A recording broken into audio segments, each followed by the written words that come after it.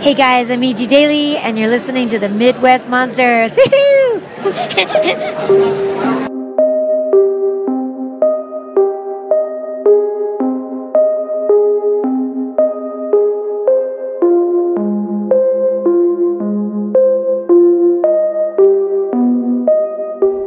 You are now entering the Midwest Monsters Podcast.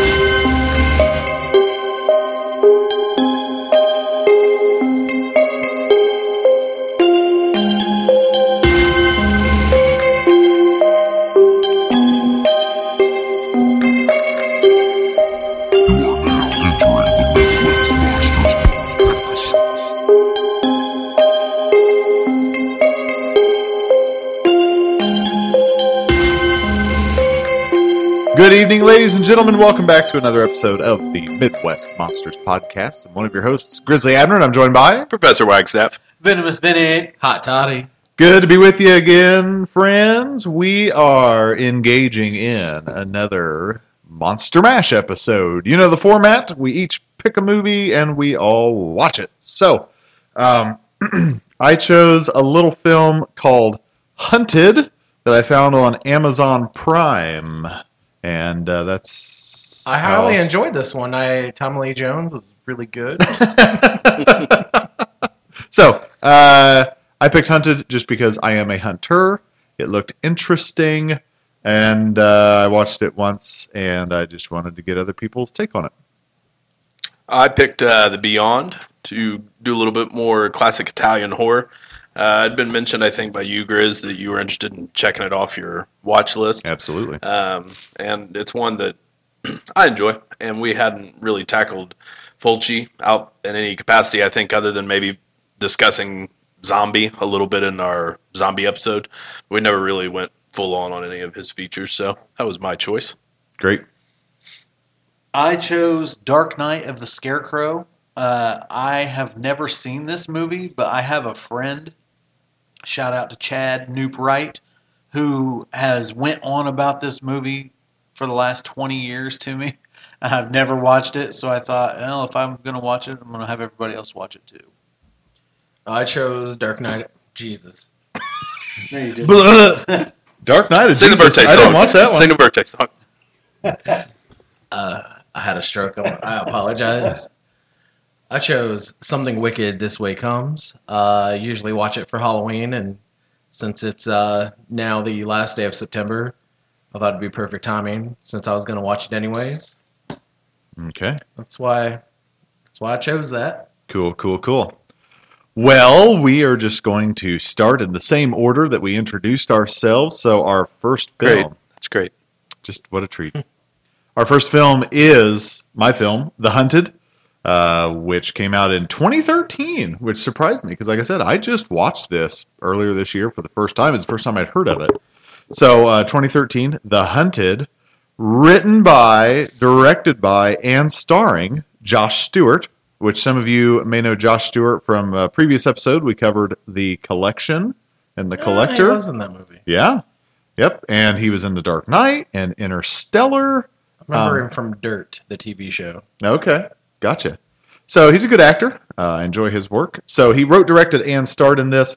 Not a whole lot of other names. Skip Sudduth is in this. Catherine Von Till and Ronnie Jean Blevins, which is a great name, Ronnie Jean Blevins.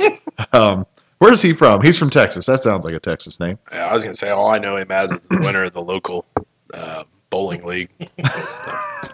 My dad used to race for Blevins Auto Sales. He raced late model stock cars. That's dead. That's serious. That's not a joke. So basically, this is about two guys. Josh Stewart's character playing Jake, and Ronnie Jean Blevins playing Stevie. And they're two guys that want to start their own hunting TV show. And so they go to West Virginia to look for some trophy whitetail deer. And Mountain Mama. Yeah, weird thing. Yeah. I'm so sorry. Some weird things happen, to say the Cut him least. off. He's done. No more Mountain Dew for Hopped up this on man. Mountain Dew. So, I just want to say, let's do some initial impressions. So I watched this the first time, And I'm going to be dead honest with you. I only liked it well enough the first time I watched it. I thought it had some charm, but this film really resonates with me, like I said, being a hunter. And also, too, I felt like this film was kind of a 90-minute commercial for some hunting products. Yeah. Because, a lot of brand placement. A lot of brand placement. And good stuff like Bowtech. I shoot Bowtech bows. My dad runs an archery shop, and Bowtech's their main dealer. I'm not trying to turn this into a commercial at all. It kind of seems like it. They use loopholed optics and things like that. I also do that. So it hit home for me because I'll tell you, when you're walking into the woods in the dark by yourself at 6 a.m. That's how you make money. No, you do it at 3 a.m. and that's how you get money. I come out at 6. I'm sorry. Yes, exactly. Sex and the witching hour. Right, and so when I'm walking into the woods, I hear noises, and it's either Sasquatch or Todd, who's just a mess coming out of the woods. But I got to tell you, going into those woods in the dark is scary. So that's what draws my interest in this film and why I wanted to talk about it. Again, it just resonated with me because of my the culture I come from, lifelong hunter, things like that. So, yeah, hillbilly for life. And like I said, I liked it okay the first time, and I still just liked it okay the second time. So, general impressions. I know you guys have all probably seen this a few times. This was the first. My general impression is late to the party. Yeah. For what it is, it has enough entertaining things about it, and it's not overly self-indulgent. A lot of times you'll encounter that where you've got somebody who's directing it, writing it, starring in it. It's just just a little too much with some of the stuff. Maybe overly ambitious to a fault where it's a drag to watch. This isn't. It's a pretty painless, slick viewing. But I mean, for me, and this is just being 100% honest, it's just late to the party. Yeah. I mean, I am just completely tapped out on the approach. Yeah. With that said, it's done pretty well. Yeah. And I like the main gimmick, which we'll get into more, I'm sure, here shortly. But that makes it alone worth watching. Mm-hmm. I mean, it wasn't bad per se. It just, and it's nothing against it in particular. These movies are just starting to leave me more and more flat with found footage. But yeah, I mean, in particular, the gimmick I really did like, though. It reminded me of kind of budget beating classics from like the 50s and 60s and the schlock films where you'd have directors just coming up with these different things that were insanely cheap, mm-hmm. but there was a charm to it because it worked. And so I thought this possessed that, which surprised me a little bit. This was going to the same destination of many, many other films, but it was just in a different vehicle. Yeah. And I think that's one of the things I do enjoy about it. But again, agreeing with you that it's kind of flat. Yeah. Yeah. I had never seen this previous to this. I did not have a good time with this movie. I hate found footage. I didn't like it when the Blair Witch Project did it, and I really don't care for it 20 years later when they're still trotting out the same bullshit. I don't have the connection to my world that you do with it. Mm-hmm. So I don't relate to it on that entry level on it. So all in all, it was difficult to keep my interest. I just didn't care for it. It's fair. I have going into this, I'd never heard or seen this film. I don't know. Same way, I'm not real big into found footage. I honestly had no idea what this movie was about. Come on, it's 2018. Let it fly. Well, I thought we were going to delve into it more. I'm just kidding. So, like you can relate to being a hunter. Like I can relate to being the hunted. On the streets. I mean, I don't want to say too much more without delving into the movie, but I will say I found it enjoyable. I jumped out of my seat in a few places. I didn't have any idea what the movie was about. But then as the course of the movie kept going, a lot of the things that were working at the beginning were overplayed by the end. Mm-hmm. And we can go more into that. Yeah. So basically, the guys go hunting. They're on someone else's property in West Virginia. It's kind of a hunting lodge, if you will. And they go out and just weird little things. They start by hearing these weird screams, and they're like, "Oh man, there's a bobcat out there." Well, later they find a dead bobcat. They're like, why are the screams still happening? Then they find that their ladder tree stand has been sabotaged, and the main character takes a fall from it. And these weird screams continue.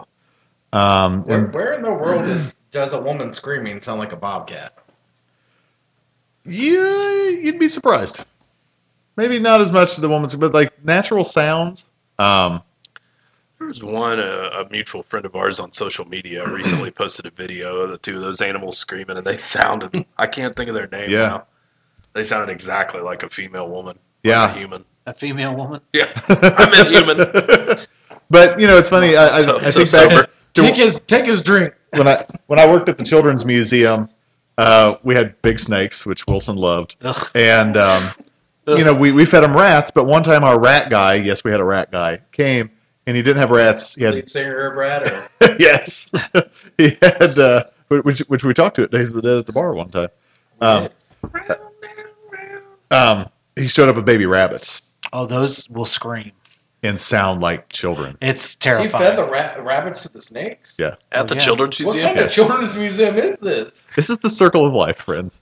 All right. Yeah, a rabbit scream is very. Yeah, tell that to the kids who won't come disturbing. Yeah, trust me, it only happened once. My boss heard about it and said, "So the rat guy brought baby rabbits, huh?" I was like, "Yeah." She was like, "And they scream like children." Yeah, and I was like, "Yeah."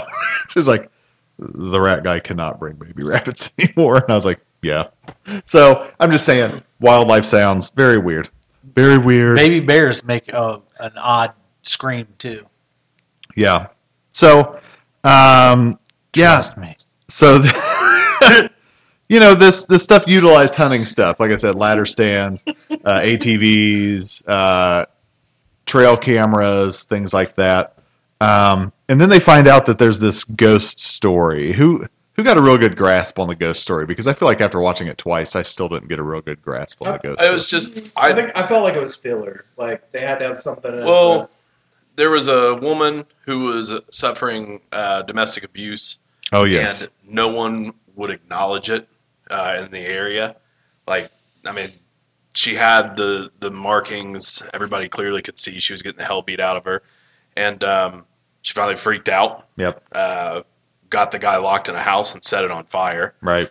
But during those times when she would, oh man, that was It just scared me. that is the a screams in video this being film. played for everyone listening who doesn't understand what's going on right now. What creature is that?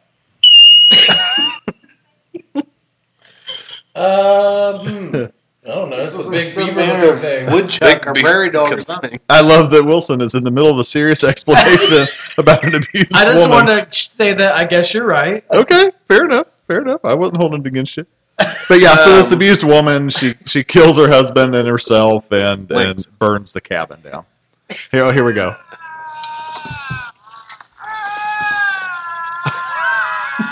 That's some sort of lynx or something, isn't it? Yeah. The scenes are frozen. Doesn't that sound like a woman screaming? It sounds like a orgy. Well, and so did the woman screaming in this film.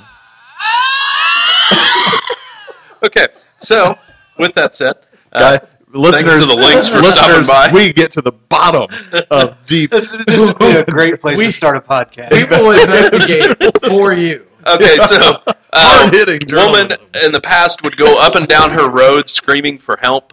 No one ever acknowledged it. The neighbors just kind of turned a blind eye. I thought she was a hillbilly. Yeah, so she finally locked old boy up in the house and set it on fire, took the shotgun out, and then she turned the shotgun on some of those people that had ignored her, and then herself. And so you have... And early on, you Your did lore. see, like, the house is completely gone, but you did see, like, the chimney or fireplace or something. Yeah.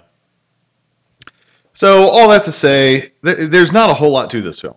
No. Um, But that's okay. Yeah. With a found footage, you're typically not going to get it too deep of a layered So story. I think where it lost me is, so at this point, I feel like a lot of found footage is only made at this point now because it's cheap. And so it depends on, like, the last Blair Witch movie I thought was done very well. And it was done. You can still do a good movie with found footage. Having said that, they break the rules. They start playing a score and everything in this movie. Which I did You know, find by the end, why not just put the cameras down and let it just be a movie? Yeah. They could have used the same cameras they had been using. Like Leslie Vernon kind of switch Yeah. over to... Yeah, so I just think by what worked so well for this whole movie, because not gonna lie, the one scene with the old man, Oh. I literally jumped out of my rocker because I wasn't expecting that. You and your mother are here, Billy. You shut up. So, but by the end, like, the woman screaming, I was just like, punch her in the face. It became annoying. Yeah. But it started so effective because it would just come out of the... It turns into It's Alive, baby. Ah! You're so tired of hearing Alive. a basket case. But, yeah, like, because, after, I'd say the last effective one was when they get back to their gator, their all-terrain vehicle, and it's been, pretty well fucked up. And they're arguing with each other, and they're like... Did they fuck the Jeep up, or did she just move the keys and then put their papers on the floor? Oh, that's serious business. And they're arguing about it, and he's showing him the trail cam, and he's like, "We've got to go. That is not natural." Then they're arguing with each other about what they're going to do, and then it's like, the scream, and that one about poop my pants. Yeah. But then after that, it just got overused. Anyone, Vinny? What do you got to say, bud? Brother, nothing good. That's fair. I did not. I'm gonna be perfectly honest. This movie was an absolute chore for me. Absolute chore. I am so put off by found footage movies that you really have to. You have to go out of your way to be something special to grab me with those types of movies, which has happened as of late. There have been a couple. This one, I never had to say anything special to grab you. this premise, nothing about it was exceptional. You know what I mean? Right. So nothing was ever enough to sell me past my initial distaste for the way the movie was filmed. I got a text from Vinny that said, as I was watching it, "Did you enjoy The Hunted?" And as I said, I'm still watching it. I just got back the little meme from In Living Color of hated it. Well, you like what you like. Yeah, it's true. Any other... we can move on. Any other thoughts on this? I was just going to say, I thought the thing with the screaming woman was pretty effective. Yeah. It was pretty fun. I would recommend this movie for others to watch. But it's nothing extraordinary. I'd recommend it. Here's the thing: if you're listening to horror podcasts, you probably already have a lot under your belt, so it's going to be a hard sell for a lot of listeners. Yeah. But with that said, if you're not overly saturated with found footage, there's some enjoyment to be had in this. Now, I will say, I already mentioned that I'm just kind of burnt out on found footage, but my other two things, the jump scares were too much. Yeah. There's like two within the first 3 minutes. I mean, and they went back to that too often to the point where it threw the tension off as we built through some of it. And I thought that hurt the film, that they did too many jump scares. With that said, my favorite part of the entire picture was the aerial shot with the camera when they're up in the tree, when you first start seeing the screaming. That is so disorienting. Yeah. And effective, because I'd kind of rolled my eyes up until that point. I went, "Oh well, damn! This movie's getting under my skin right now. I wasn't expecting this because I was just kind of like, well, let's see it out. Let's see if there's like a crazy creature that comes after him later or something. You just kind of pass the time through the setup, and that kind of caught me off guard. Now I agree with you guys that they went a little overboard with it, but man, why they gotta kill a cat? Sons of bitches. Yeah, right. But I will say, though, I don't want to be just completely dismissive of it because I think that there is some enjoyment factor in there. But at the same time, I wouldn't just blindly recommend this to anybody, especially serious horror fans. But especially if you spend time in the woods like you do. I mean, I could see myself, if I was 16 years old and gone camping and stuff, I'd probably love watching this with friends. It's just where I'm at as a viewer. It doesn't hit the same marks. Yeah, I'd say if you're a hunter or an outdoors person, check it out. I like the jump scares, and Josh Stewart was nice to look at. There you go. hey, you like what you like, you know. Yeah, that's about it. Machete, just no. I'm out. Hated it. I'm tapped out. Yeah, we won't spoil the ending. So, all right. Well, that was The Hunted. Moving right along to Professor Wagstaff. Yeah, let's get to one I'm sure everybody loved. Oh yeah. So my choice was The Beyond. That's from 1981, directed by Lucio Fulci. The Beyond or From Beyond? The Beyond. or Beyond the shit. Gates. Did you think we were watching From Beyond? I thought we were doing Candyman. So you've got some familiar favorites to kind of this whole movement from the late 70s up into the early 90s of Italian horror. Obviously, Fulci had a pretty decent amount of success off and on with films, but also the music was always exceptional with him. Fabio Frizzi did most of the scores for his films. He does it for this as well. Oh, and from the butter. Can't Yeah, believe it's not I butter. can't believe it's not I could already synthesizer. tell when you started that this was something else. Yes, it was Fabio. The effects was done by Germano Natali, who also did a lot of Argento stuff, like Suspiria and Deep Red.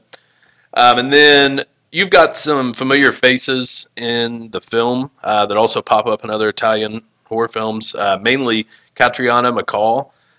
She plays Lisa in this. She was in the trilogy. She's also in House by the Cemetery and City of the Living Dead. Initial history or thoughts on this one for you guys? Because I had asked you when I started watching this, because I had seen The Beyond a long time ago. I guess I never realized that it's part of a trilogy. So I think it'd be good to clarify for listeners that since I reached out to you and asked if I needed to watch the other parts to this. Yeah, I mean, there's nothing that it really relies on heavily to understand or enjoy the films. I mean, it's You kind of mean like... you mean to tell me an Italian film was not connected in any way to the other two films in the trilogy? Don't even. You're cackling like witches. Yeah, so it's just like with the Carpenter had his End of the World trilogy. Those movies had nothing to do with each other. With The Thing, They Live, and In the Mouth of Madness. Wasn't that the three? I don't know. I didn't No, know they were sounds supposed like to be it. a trilogy. Okay. Well, it's kind of the same idea with this. Like, they're not directly tied to it, but you have House by the Cemetery and City of the Living Dead, and it's kind of like the uprising of the dead. I mean, it's just a spin on zombies, basically. But with this is, I don't know, pretty frequently regarded as his strongest film. This or City of the Living Dead. They're pretty... I guess Zombie too. They all have their followings, but this one has a pretty good following. I think for me, what made what I remember, I don't know if I was as familiar with this one or not, but Anchor Bay early on had done a special release of this. I feel like this is the first time I actually sat down and watched the movie completely, though, because I would try to watch this with a group of friends that I would watch other horror films with, and it just couldn't happen with this movie. The minute their mouths don't match when it's dubbed, or they just didn't get what was going on, and everybody's talking, and this is probably the first time I actually sit down and watch it the whole way through. Which I would say, just a fast review, it's The Money Pit, but with demons. It's my first time watching it, and one of my main reasons for wanting to see it is because it's one of the few films that Grindhouse Releasing put out on Blu-ray, along with Pieces and Cannibal Holocaust. Is there Cannibal Ferox. Cannibal Ferox? Yeah. So I own Pieces, mildly enjoy it. More than you should. But yeah, You like that special puzzle that came with it? I like Cannibal Holocaust a lot. I've got the full deluxe Grindhouse of that. So I was like, whatever, Grindhouse, we went through the effort to put the big edition of this. I really want to watch it. And I watched it. Yeah. I felt about the same about it as I feel most other Italian horror films. This is not my subgenre. So, Oh, Vinny's drinking fast. This ought to be good. oh yeah. So I'll pass it on to the venomous one. I just realized that this might be the first time for a MASH that I have not seen any of the movies previously that we did for this MASH, even my own pick.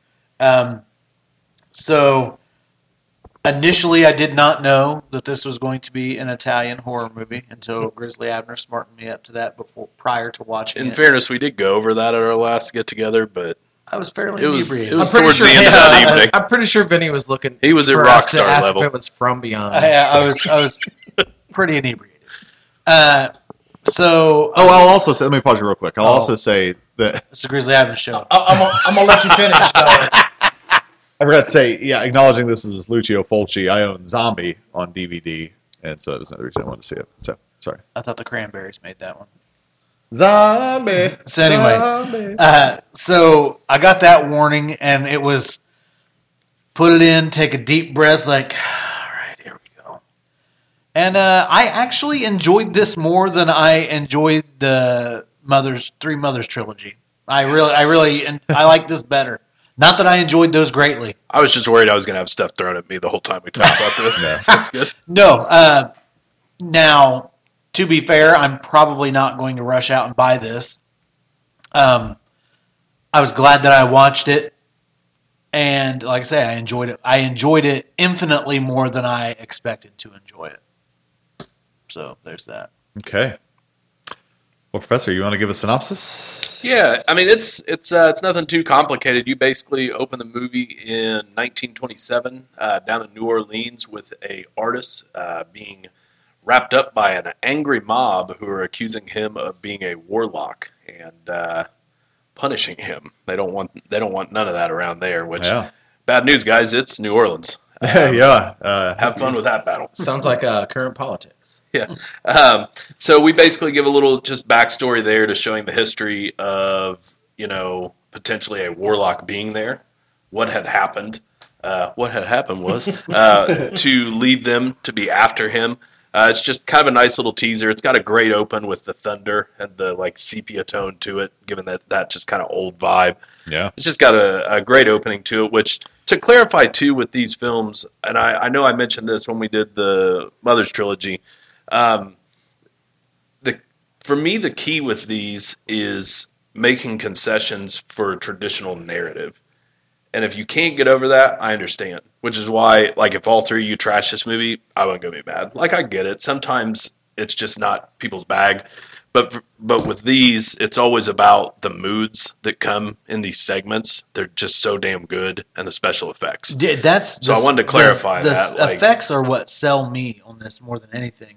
Is because I'm a big fan of practical effects, and to me the magic's not ruined when I find out how an effect is done. It amplifies it for me, and I really enjoyed watching the effects that were employed in this movie, especially in that open. That open had some great gore effects. Yeah. Great gore effects. Well, that's one of my notes, is that the Italians do gross well. Oh, Yes. yeah. Especially Fulci. Yeah, Fulci for sure. Fulci was obsessed I with watched it, gore. I'm like, ooh, that's gross. He almost sexualized the gore and violence. He was obsessed with it. Which, by the way, did you guys notice he was in there? He's the librarian guy that goes to lunch. That's Fulci. Oh. But with that said, out to lunch when he made this movie. yeah. So we open with that. We've got the warlock being killed by the mob, and then Which is a good scene. Yeah. Yeah, and we fast forward to 1981, present day, when the film was made. We have Lisa inheriting the motel down here, the Seven Doors Motel, and she plans to clean it up, stick with it, and manage it. Because the hotel is built over the seven gates of hell. Right. Who hasn't been there, really? Right. Yeah. You know what I mean? Tell me about it, brother. And so immediately from her getting there and being toured around the property, strange incidents begin to happen. With Painter falling off the scaffolding when he sees the crazy eyes through the window. Which that's probably the most lame and bizarre gore of the movie, is when he hits the ground and blood just comes out of his mouth. I was like, I don't really get that, but here we are. We've got flooding in the basement. A plumber comes to try and fix that. And Joe the plumber. Yeah, Joe the plumber. Joe, you guys may have heard of him recently. Panty dropper. He comes to try and fix the flood. He is killed down there with, as always with Fulci, spectacular fashion with the gore, the eye being popped out. A lot of eyeball. The Italians are obsessed with eyes, which is unfortunate for me, because that's the only thing that makes me squeam with effects and movies and stuff. It just, ugh. Well, this is dead on like Fulci's eyeball scene in Zombie. Yeah. You know. going in on the splintered wood. Yep. But yeah, I mean, we kind of just set the table for. With obviously, we know the history of the warlock being there and the angry mob accusing him of obviously doing something there, and if there's something bigger happening. And now in present day, we're at the same location with weird occurrences. We've got 2 servants at the house that evidently just came with the house, which is kind of weird. It's New Orleans. And then, I mean, who isn't driving on the causeway and you look up and there's a blind woman with her dog? Yeah. In the middle of the road. Yeah, just hanging out. Thursday night where I come from. And her name is Emily, and she is basically warning Lisa from the get-go, leave while you can. And we revisit her in the film, but and learn more about her character. But we follow the plumber's body to the morgue, where more carnage happens. We've got a goofy little machine hooked up to the corpse where we see a pulse coming from We it. get a little Wendy to come in from her dad, Dave Thomas's restaurant. When the plumber was there trying to fix it and was attacked, there also was a corpse that came out. We are led to believe that is the artist that was killed at the beginning of the movie 60 years before. And so we have those 2 bodies in the morgue. They begin to reanimate. And basically, we've seen it at other times. We're working towards this something in the house being opened up. I mean, you kind of have the same idea in like Amityville Horror with like a portal to hell. But that's basically what this is. This is one of the 7 gates to hell right underneath this hotel. And so it's basically we follow Lisa as she starts to take it more serious and these horrible things happen around there. And all along the way, we've got great segments of gore. Do we want to go right through the end right now? Sure. I mean, she basically meets back up with Emily, who again explains to her the history that took place in the hotel, that this guy stayed in room 36, and the supernatural world is concealed underneath this hotel. And she finally is starting to hear it. She also finds it bizarre when Emily runs out of the house and doesn't miss a beat. The blind woman, runs right out. Not going back. Yeah. And then we investigate more in room 36. We see the corpse for a second, nailed up on the wall like it was 60-some years ago. She brings the guy back in, the doctor that she had originally met, who came out to the house when the opening occurred with the accident. It's fun explaining these Italian movies. Good luck. Cue the Charlie meme from It's Always Sunny. Yeah. So we go back in the room. There's no body, obviously. Emily is eventually killed, the one that was trying to warn Lisa to leave. She is ripped apart by her dog. Oh, man, that neck rip. That's what I always think of for the Insane. film. Besides her eyes, which are always what people, I think, kind of think of first with this movie. Yeah. But yeah, the gore is insane. Rips out her throat and then her ear. And those Fulci, he knew how to do his gore.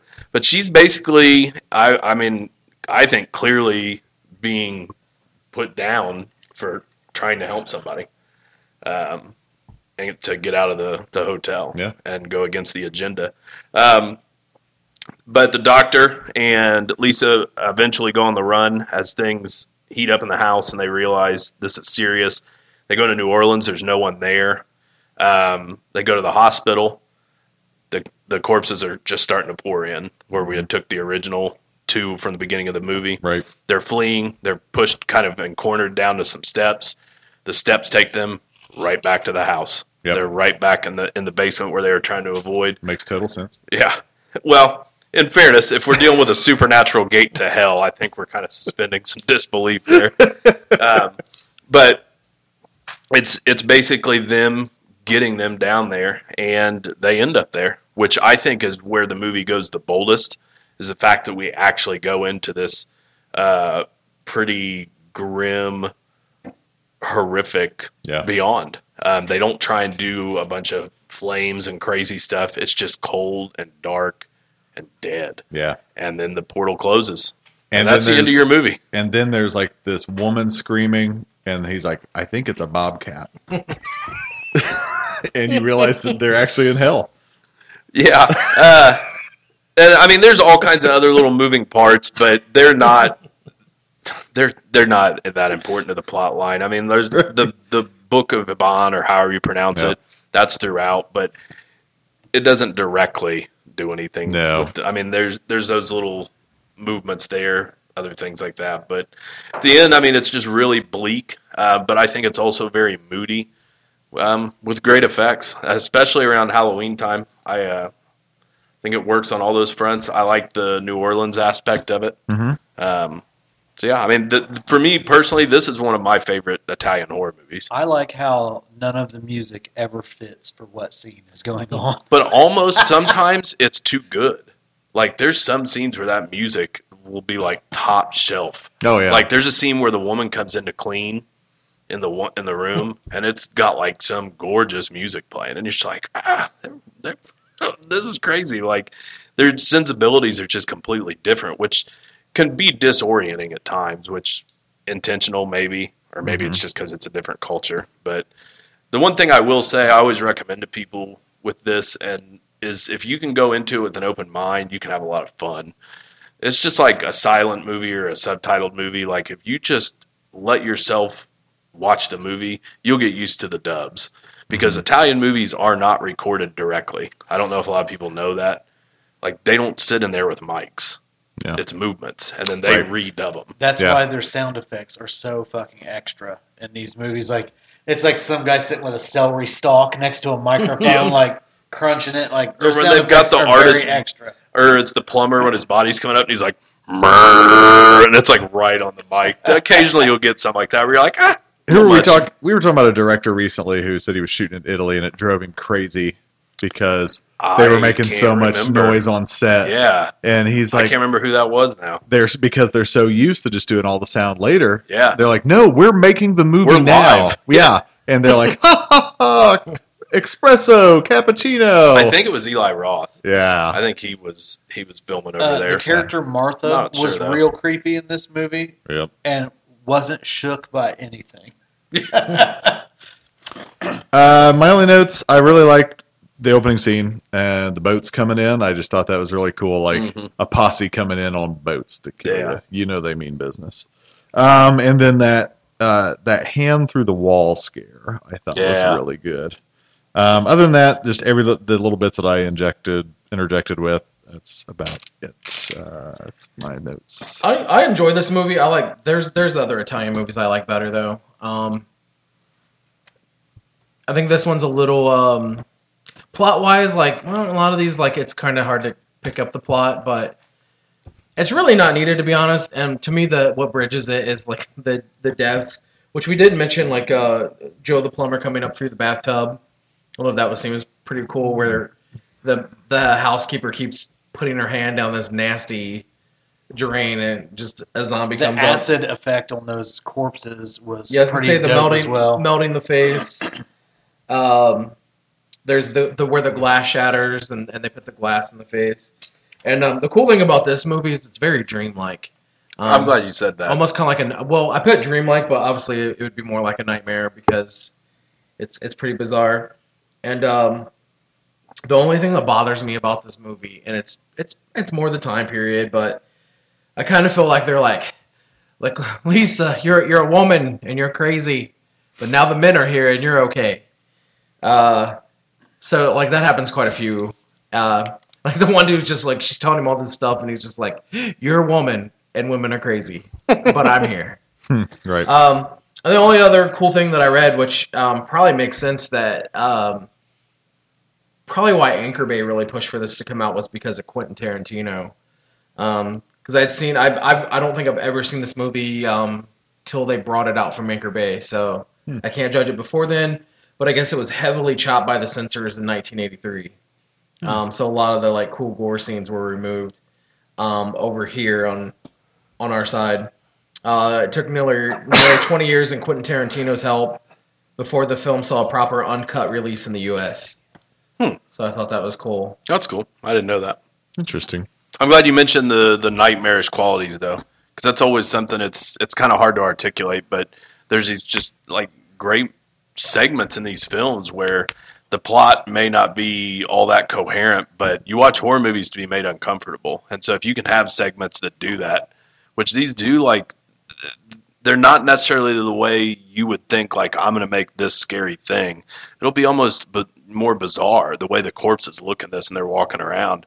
That's like something that catches you off guard in a bad dream. Right. Like, because it doesn't really make sense. And so it can be disorienting at times, but in a good way. The feel of the whole movie feels like that. That, like, you know, like, there's not, like, a continual... I mean, there is, but, like, there's some things that's just, like, you know, why are we now in the morgue and, you know, Little Wendy's eating a double cheeseburger and these things are melting her mom's face. Yeah. But no, I've enjoyed this movie. I think this is probably the first time I watched it entirely from beginning to end all the way through. Cool. I'm always a mark for portals. Like, any kind of things that can throw you to a different universe. I'm going to make you a shirt that says, I'm always a mark. I will wear it. You like holes.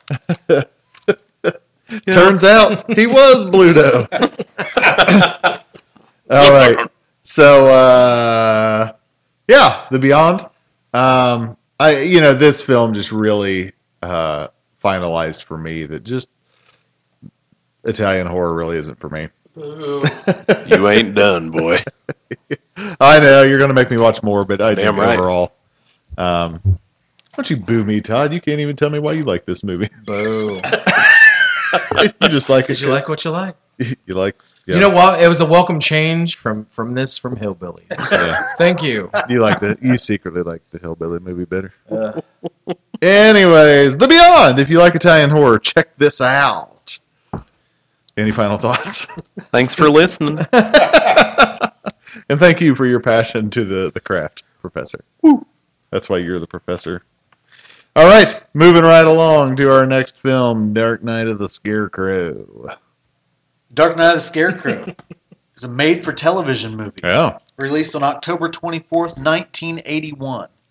I cannot tell you what network it was on, though. Do either one of you know? CBS. Okay, CBS. I remember my first podcast. And it stars Larry Drake, who you may know as Dr. Giggles. Yeah. The movie Commence to jiggling. The movie is about a special adult. I'm glad you're explaining this. A special adult.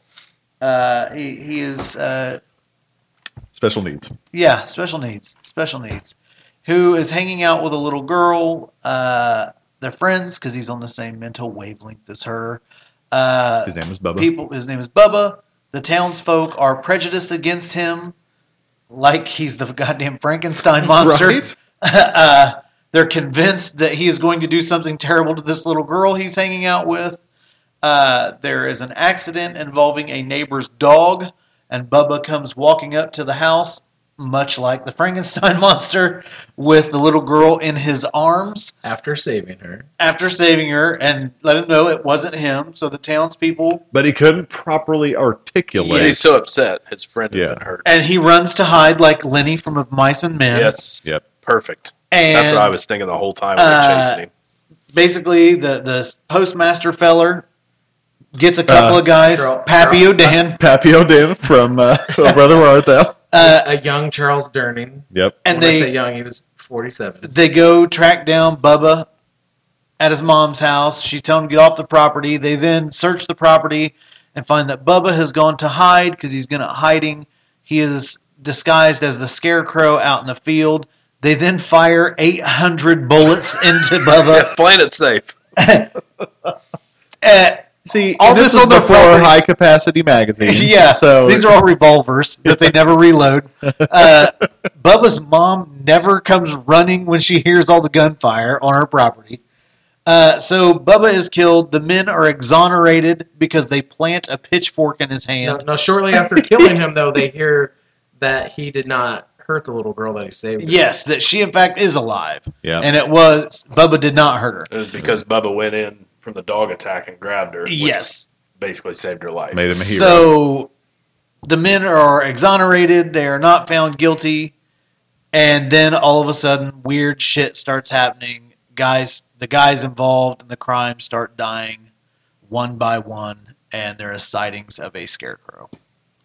One other actor of note is Lane Smith in this film, who is the father from Son-in-Law. He was also One of Perry, Pauly, Cousin one, Vinny. he one of also Pauly Shore's played finest movies. Perry White in Lois and Clark: The New Adventures of Superman. He coined the phrase "Great Shades of Elvis," which the old catchphrase was "Great Caesar's Ghost" for the character And- Perry White. I would say the other name is the writer-director. Or writer. He didn't direct this, right?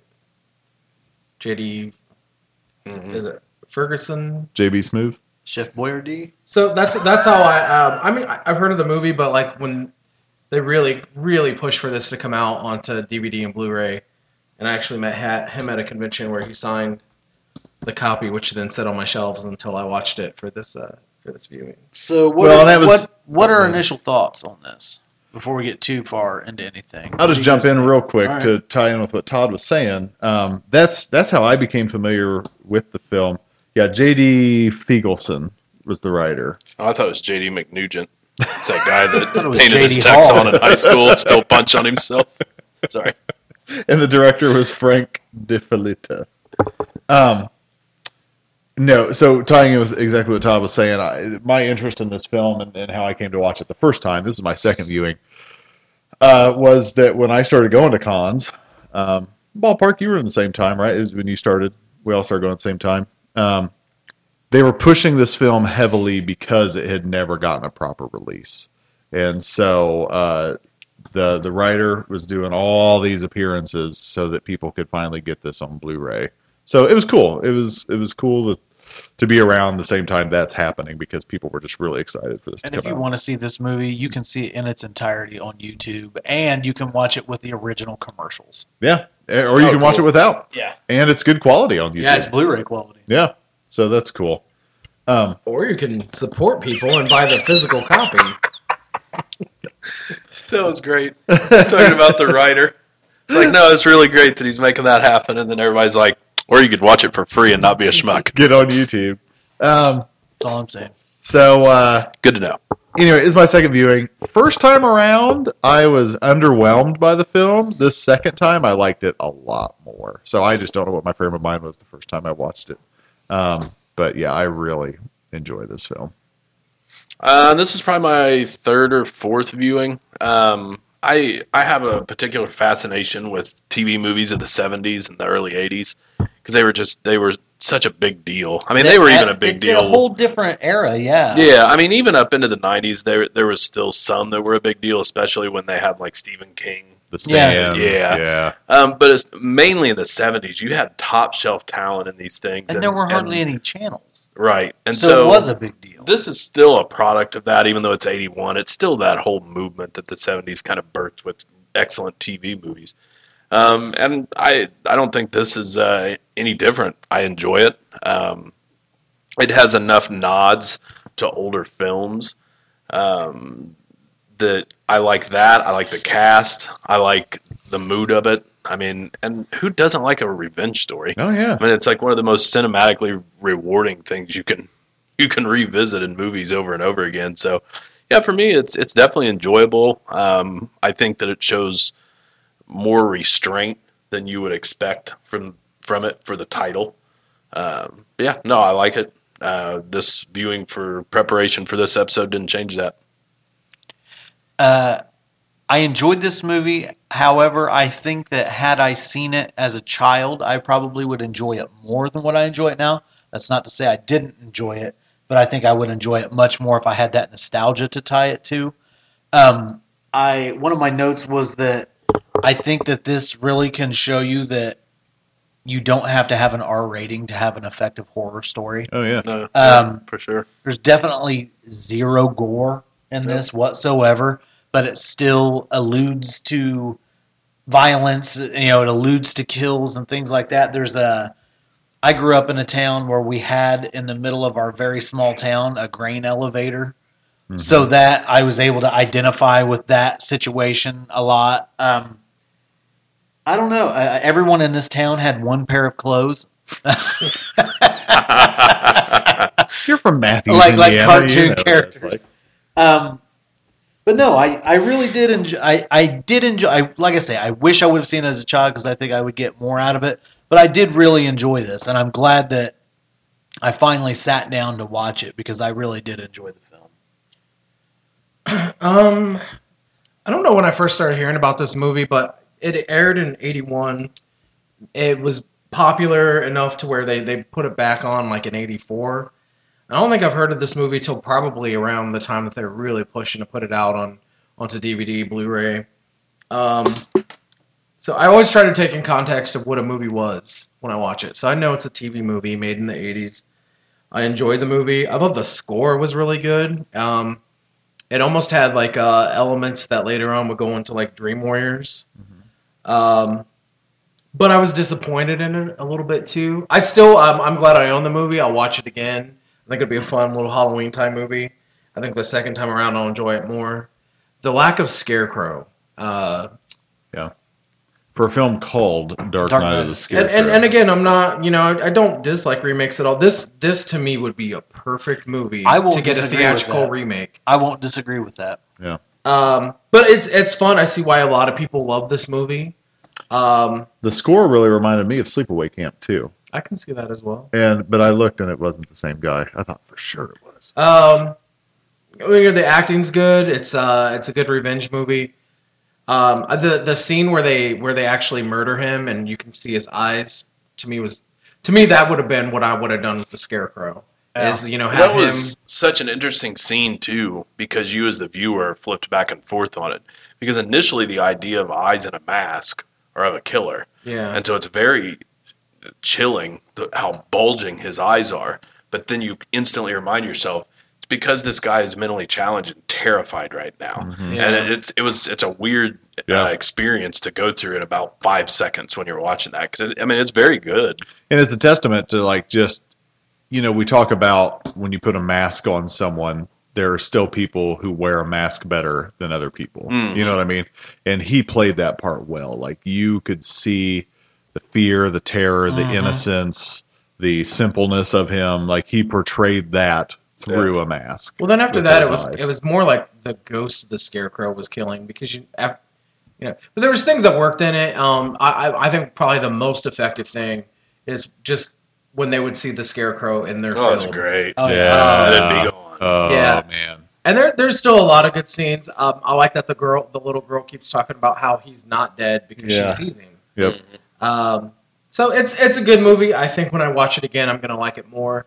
And I found a lot of things enjoyable about it, but I think you were onto something though. I think it is even better seasonally than it would be as just a watch throughout the year. But if it's something that you throw on, I think it's a great one in to kick October. off the season early. Yeah, and I think if you're a person like myself who has a kid, this is a good movie to bring a kid into horror on. And 1981, like every home didn't have a VCR back then. Yeah. And if you did, a lot of it took a long time for movies to come out. It's a big deal. So It's made for TV movies. CBS airing this right before Halloween. Yeah. In 1981, brilliant. And again, whenever they replayed it, even TV movies, if they did come out, a lot of them took years to hit, VHS format or Laserdisc. But for you kids out there listening, Laserdisc looks like records, but it played movies. It was a record that looked like a CD.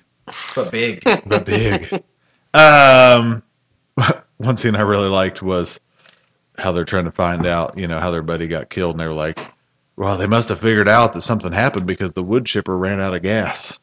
And they sneak in, and the wood chipper had gas in it still. I just love, I don't want to say hokiness. The scene with the school, which, man, Charles Durning gets ultra creepy. Oh, but I do like that. He plays he's that trying role to good. he's trying to lure Yeah. the girl away to where the one guy is like, let's go back to the party. Yeah. Oh, yeah. And then they kill Bubba's mom, Yeah. right? I mean, these guys were ruthless. Why they got to do all that? Yeah, why? Yeah. Why you got to kill Bubba's mom? I know, man. Brutal. So, yeah, if you're a fan of the genre, I highly recommend this film. I will also say you'll definitely learn from this that if you go to dig up a body of somebody you're maybe not convinced that you've killed, you want to see that they're there, that is not the best place to freak out and tell your cohort that you're going to the cops because you might get killed and buried with the body. And left in that hole. I made note of that. I was like, next time, don't tell. But yeah, no, and probably my favorite scene of the entire movie is when his name's escaping me right now. It's not. Was it Philby? Was Philby the one that gets it in the grain? There was That's a good the band giant name. pussy mechanic who is hysterical at all times. Yeah, because Harless was Lane Smith, and he goes in the wood chipper. Yeah, Philby. But the scene when he's freaking out and looking around, and you see the body, the scarecrow, just take a step in through the doorway. But they don't let you see it, but there's just enough to let you know there is something visibly here. Because there's a weird childlike nature about it when we have the wind breeze through the town that kind of signify that something's happening now. Like karma has blown in to maybe right this wrong, but that's my favorite scene of the whole movie. It's off in the shadows and you just see him kind of pop in, and then you of course have the TV movie cliche ending. Oh yeah, and I was sitting there the whole time going to the guy in the grain elevator. I was like, "Hey, player, just keep climbing up the top of the hill of that thing." Hey, dude, dead honest. You'd be surprised how many people have died in grain elevators. I knew in elementary school. I knew a kid. Yeah, I mean that was a common Yeah. thing to get killed in a grain elevator. Yep. Yeah, that's crazy. All right, Well, way to bring it down. because I'm trying to tell him this is real, Triggered. boy. Yeah, grain elevator triggered. All right, Dark Knight of the Scarecrow. Check it out. Moving right along, our final film with Hot Toddy, I'm bringing up the rear. as always. Something Wicked This Way Comes, 1983, Walt Disney, Not familiar. based off the book by Ray Bradbury. Oh, I love Ray Bradbury. Fun note: I got to hear Ray Bradbury speak at Butler one year. You're a damn liar. Sure. Sure did. You're GD Larry. That's awesome. Starring Jason Robards, Jonathan Pryce, Diane Ladd, Royal Dano, who I was like had to look up because I knew his voice, but he plays Gramps in House 2 and Ghoulies 2 and Killer Clowns and tons of movies, and the lovely Pam Grier. I think I first saw this movie oddly. The Disney Channel played this like every Halloween. And this movie used Somebody to stare. had cable. Yeah, somebody was rich growing up. Well, you know, Fancy. Somebody grew up in town. All right. we had the Disney Channel, but I would watch this every Halloween, and I don't know, this movie used to scare the crap out of me as a kid. So I Other thoughts? had never seen this one, as I stated before. I haven't watched any of these before. I didn't know until I was about halfway through it. I kind of looked some shit up on it. I didn't realize it was a Bradbury story, which is neat. I, of course, love the fact that Angelo Rosito was in it. Little Angelo from the movie Freaks, the little person. And he was also Master of Master Blaster fame and Thunderdome. Also, the big bad in this movie was played by the guy who was the High Sparrow in Game of Thrones. Holy crap. Yep. Wow, that's wild. Got all them factoids. Also did got Howard from Andy Griffith. In it. that's wild. First time viewing for me. I'm a big Ray Bradbury fan. Fahrenheit 451 and The Illustrated Man. Big stories for me in high school. I have actually seen an older film called Something Wicked This Way Comes, which is a collection of Ray Bradbury stories, which is why I had to ask which one were we watching. I just don't feel as nostalgic about this film because I didn't see it as a kid. I feel the same way about this as I do with Dark Knight of the Scarecrow. I think that I would have more of an appreciation for it had I seen it as a child. Not that I didn't enjoy it now, but I probably would have a whole different perspective had I seen it as a kid. Yeah. So I didn't hate it. It's just it didn't click a whole lot for me. It's not a bad movie, and there's definitely parts. I feel like watching this as a kid, even while I was watching it, I was like, oh my gosh, how is this a kid's film? Because there's some legit scary situations for children in this. So, it's got that feel of in Pinocchio where all the kids are getting turned into donkeys. It's got that kind of scary feel to it in this movie. Yeah. Well, it's odd that this is a Disney production too, because it's there's tattoos and smoking and that's what's funny. Peep shows and And that's what's funny too is that, like I said, one of my other favorite Ray Bradbury stories is The Illustrated Man. It's a guy who has tattoos and they move like he was cursed, and so like he shows you different stories with these tattoos moving. What does Mr. Dark do? He's got moving tattoos. So I was like, oh, that's neat. It like ties things together. I want to know what tattoo artist he's going to, because that's a neat thing that they did. I want to know how, as a child, you felt about them scary-ass clown midgets that were in the parade. I'm sorry. Should we be using that word? Scary little people. 2018, man. Clowns. I'm sorry. I'm just kidding. This is my first time watch ever. Yeah. In the history of viewing. I just want to make sure I got that in real quick. I did not know Jack Clayton directed this, which surprised me. He directed The Innocents, which is a great classic horror film. Impressive cast, and I had never seen any of these movies that Disney notoriously made there over that stretch of time, where things like kind of got legitimate with the scares. Yeah. So I was happy to check it off my list. There was a lot of things I really liked about it. I was really on board when it started with that classic narrative to it, kind of reflecting on youth. The vibes of like The Stand By Me and movies like that, Lady in White. I was like, oh man, this is going to be great. It kind of put unfair expectations from that beginning on it for me for the rest of the film, because it didn't pan out that way. Although it had much more poignancy than I was expecting. Those are some really heavy topics for a Disney movie to be putting out for parents and children to watch together. Like an aged dad. Yeah. And a kid whose dad is an absentee father. Yeah. It is pretty heavy. And he's so worried about the end that it's already the end, because he's not enjoying anything. Yeah. And so there's some really heavy ideas in this film that kind of caught me off guard. My only complaint with it is that it has the feeling of being completely dominated by someone else. Like, it feels like it's been edited. Like, it just felt choppy. That's funny. Well, it did feel very disjointed. So it's weird that you say that, because there were a lot of changes that got made to this movie. Well, that makes sense, because the whole time I was watching it, because I was like, Jack Clayton, he directed The Innocents. Here we go. When I saw that name come on, I was like, this is going to be awesome. I'm excited. And then it felt like segments, like just kind of strung together, and I was like, this is weird. So the only thing I did notice is that he got canned, basically, off of it. So some of the stuff that, like, the opening, like, the carnival actually was going to form from the train, and it'd be like one of the times they really were pushing like animated CGI, and some of it looked hokey, which is why it got cut, and they just couldn't make it feel like let it fit in with the film, and then other scenes got changed, probably because it's Disney. The spider scenes, I think, was something to do with like a dead hand coming through. Probably the spider scene's actually more creepier, but I don't know. Some of it was just the effects weren't to where it should have been, and so they cut it because of that. But it's actual like lost scenes. So instead of like, like the spider scene at least got changed. Some of the other scenes I think were just cut. So there is, because I will say the middle of the movie, as much as I like this movie, it's not as much fun as watching it as when I was a kid. I would watch it every year.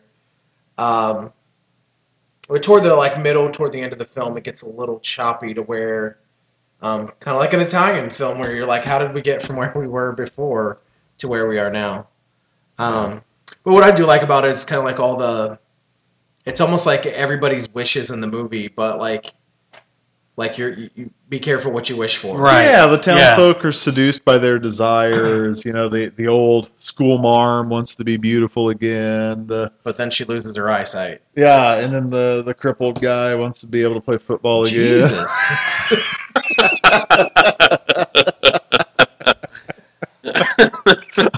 I'm sorry, the maimed gentleman wants to be able to play football again.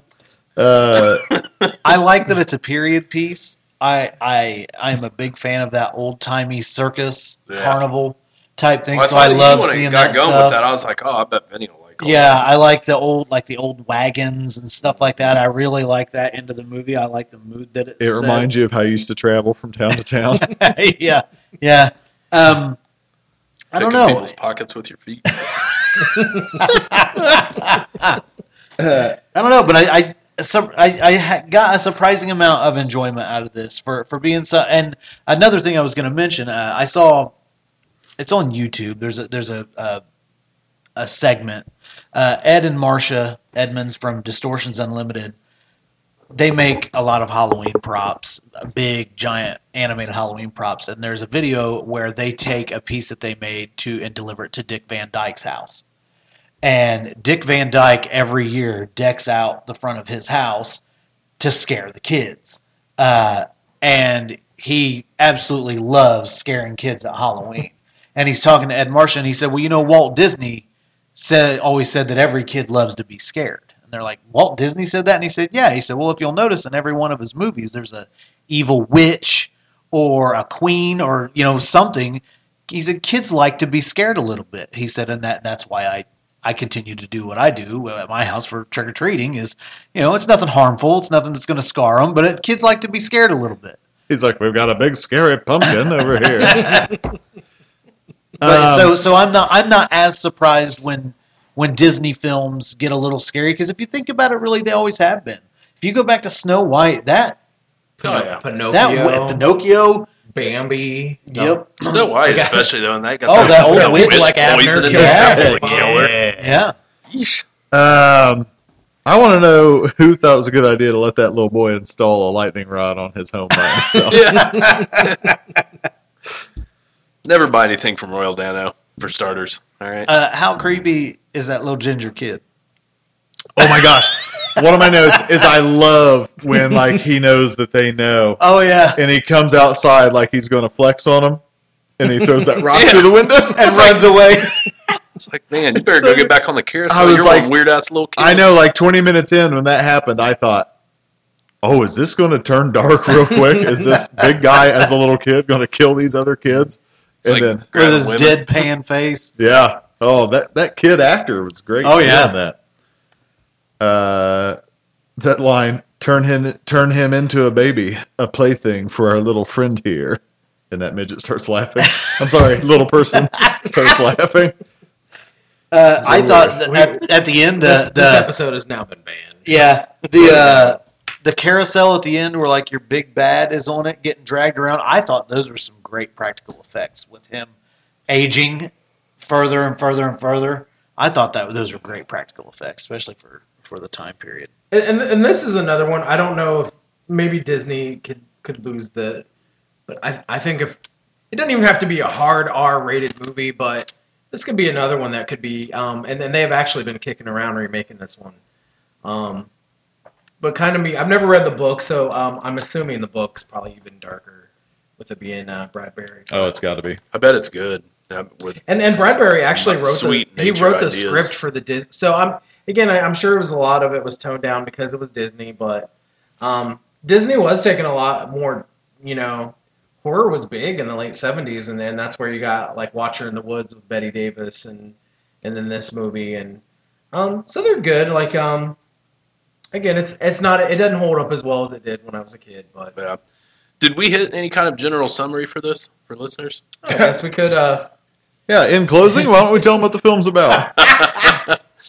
So you can't think of what year was it? It's early 1900s. Yeah, so small little town. It's fall, and for Halloween or October, I guess, Mr. Dark's Pandemonium Carnival is coming to town, which is basically even as a kid, I don't. It's disturbing to think that I thought this when I was a kid, but to me, it's the devil coming to town with hell. Well, it's kind of weird for a carnival to show up in October. Too. Yeah. It's like, hey guys. Oh, they never make that point in the Yeah. film. Oh, it won't be a carnival coming to town this late in the year. So, Oh, what's that carnival doing coming to town? It's so late in the year. yeah, That's so, a valid you point, know. though. Basically, it's basically the devil bringing. I hope that's a Bring the carnival carnival. coming to town. Oh Lord, It's Sorry, awful late in listeners. the year. Sorry, listeners. Okay, I'm done. But yeah, I don't know. Devil, evil, gingers, all kinds of horrible things in this movie. Peep shows. IMDb couldn't have said it better, folks. So I don't know. Like this is to me, it's a fun film. I usually try to break out for Halloween. I don't watch it every year like I used to. And I would say for younger listeners, this is definitely a cool little gateway horror film. Yeah, I agree. I would have fallen into every single trap Pam Grier had to offer. A booby trap, maybe. If you will. Yeah, I think if I'd have watched this young, it would be in the same vein for me with like Ernest, Scared Stupid, and Hocus Pocus, but it just wasn't my time and place, baby. The one thing that really surprised me was not realizing how much of Needful Things got from this. Yeah. Oh yeah, because all along when I kept thinking of images from this film, I kept thinking Needful Things. Yeah, it's wild how much he lifted from that. I shouldn't say lifted, just kind of embodied it into a different story. Yeah. And then I really, really like the stuff with the carousel and the idea of being able to rewind time if you want. Obviously, it'll come at a price. And so you deal with a father who is so busy being gloomy and done with things and just being on the wrong side of time. And you get the great scene with the kids and if they really want to race to grow up. Because when we're kids, that's what we want to do. Yeah. We want to get older. And the great scene at the carousel and not letting kind of each other do that in the idea of that. It's like, no, appreciate what you have on either side. Yep. Which I thought was pretty deep for, absolutely. For a Disney movie. It was a good little buddy film too. Yeah. Yeah. Weird little dudes. Weird But, cats. but a good little Weird buddy film. cats. So, all right. Well, Something Wicked This Way Comes. Wrapping up another episode of the Midwest Monsters Podcast, Monster Mash. I'm one of your hosts, Grizzly Abner. Closing it out with my buds. Professor Wagstaff. Venomous Vinny. Hot toddy. Stay scary.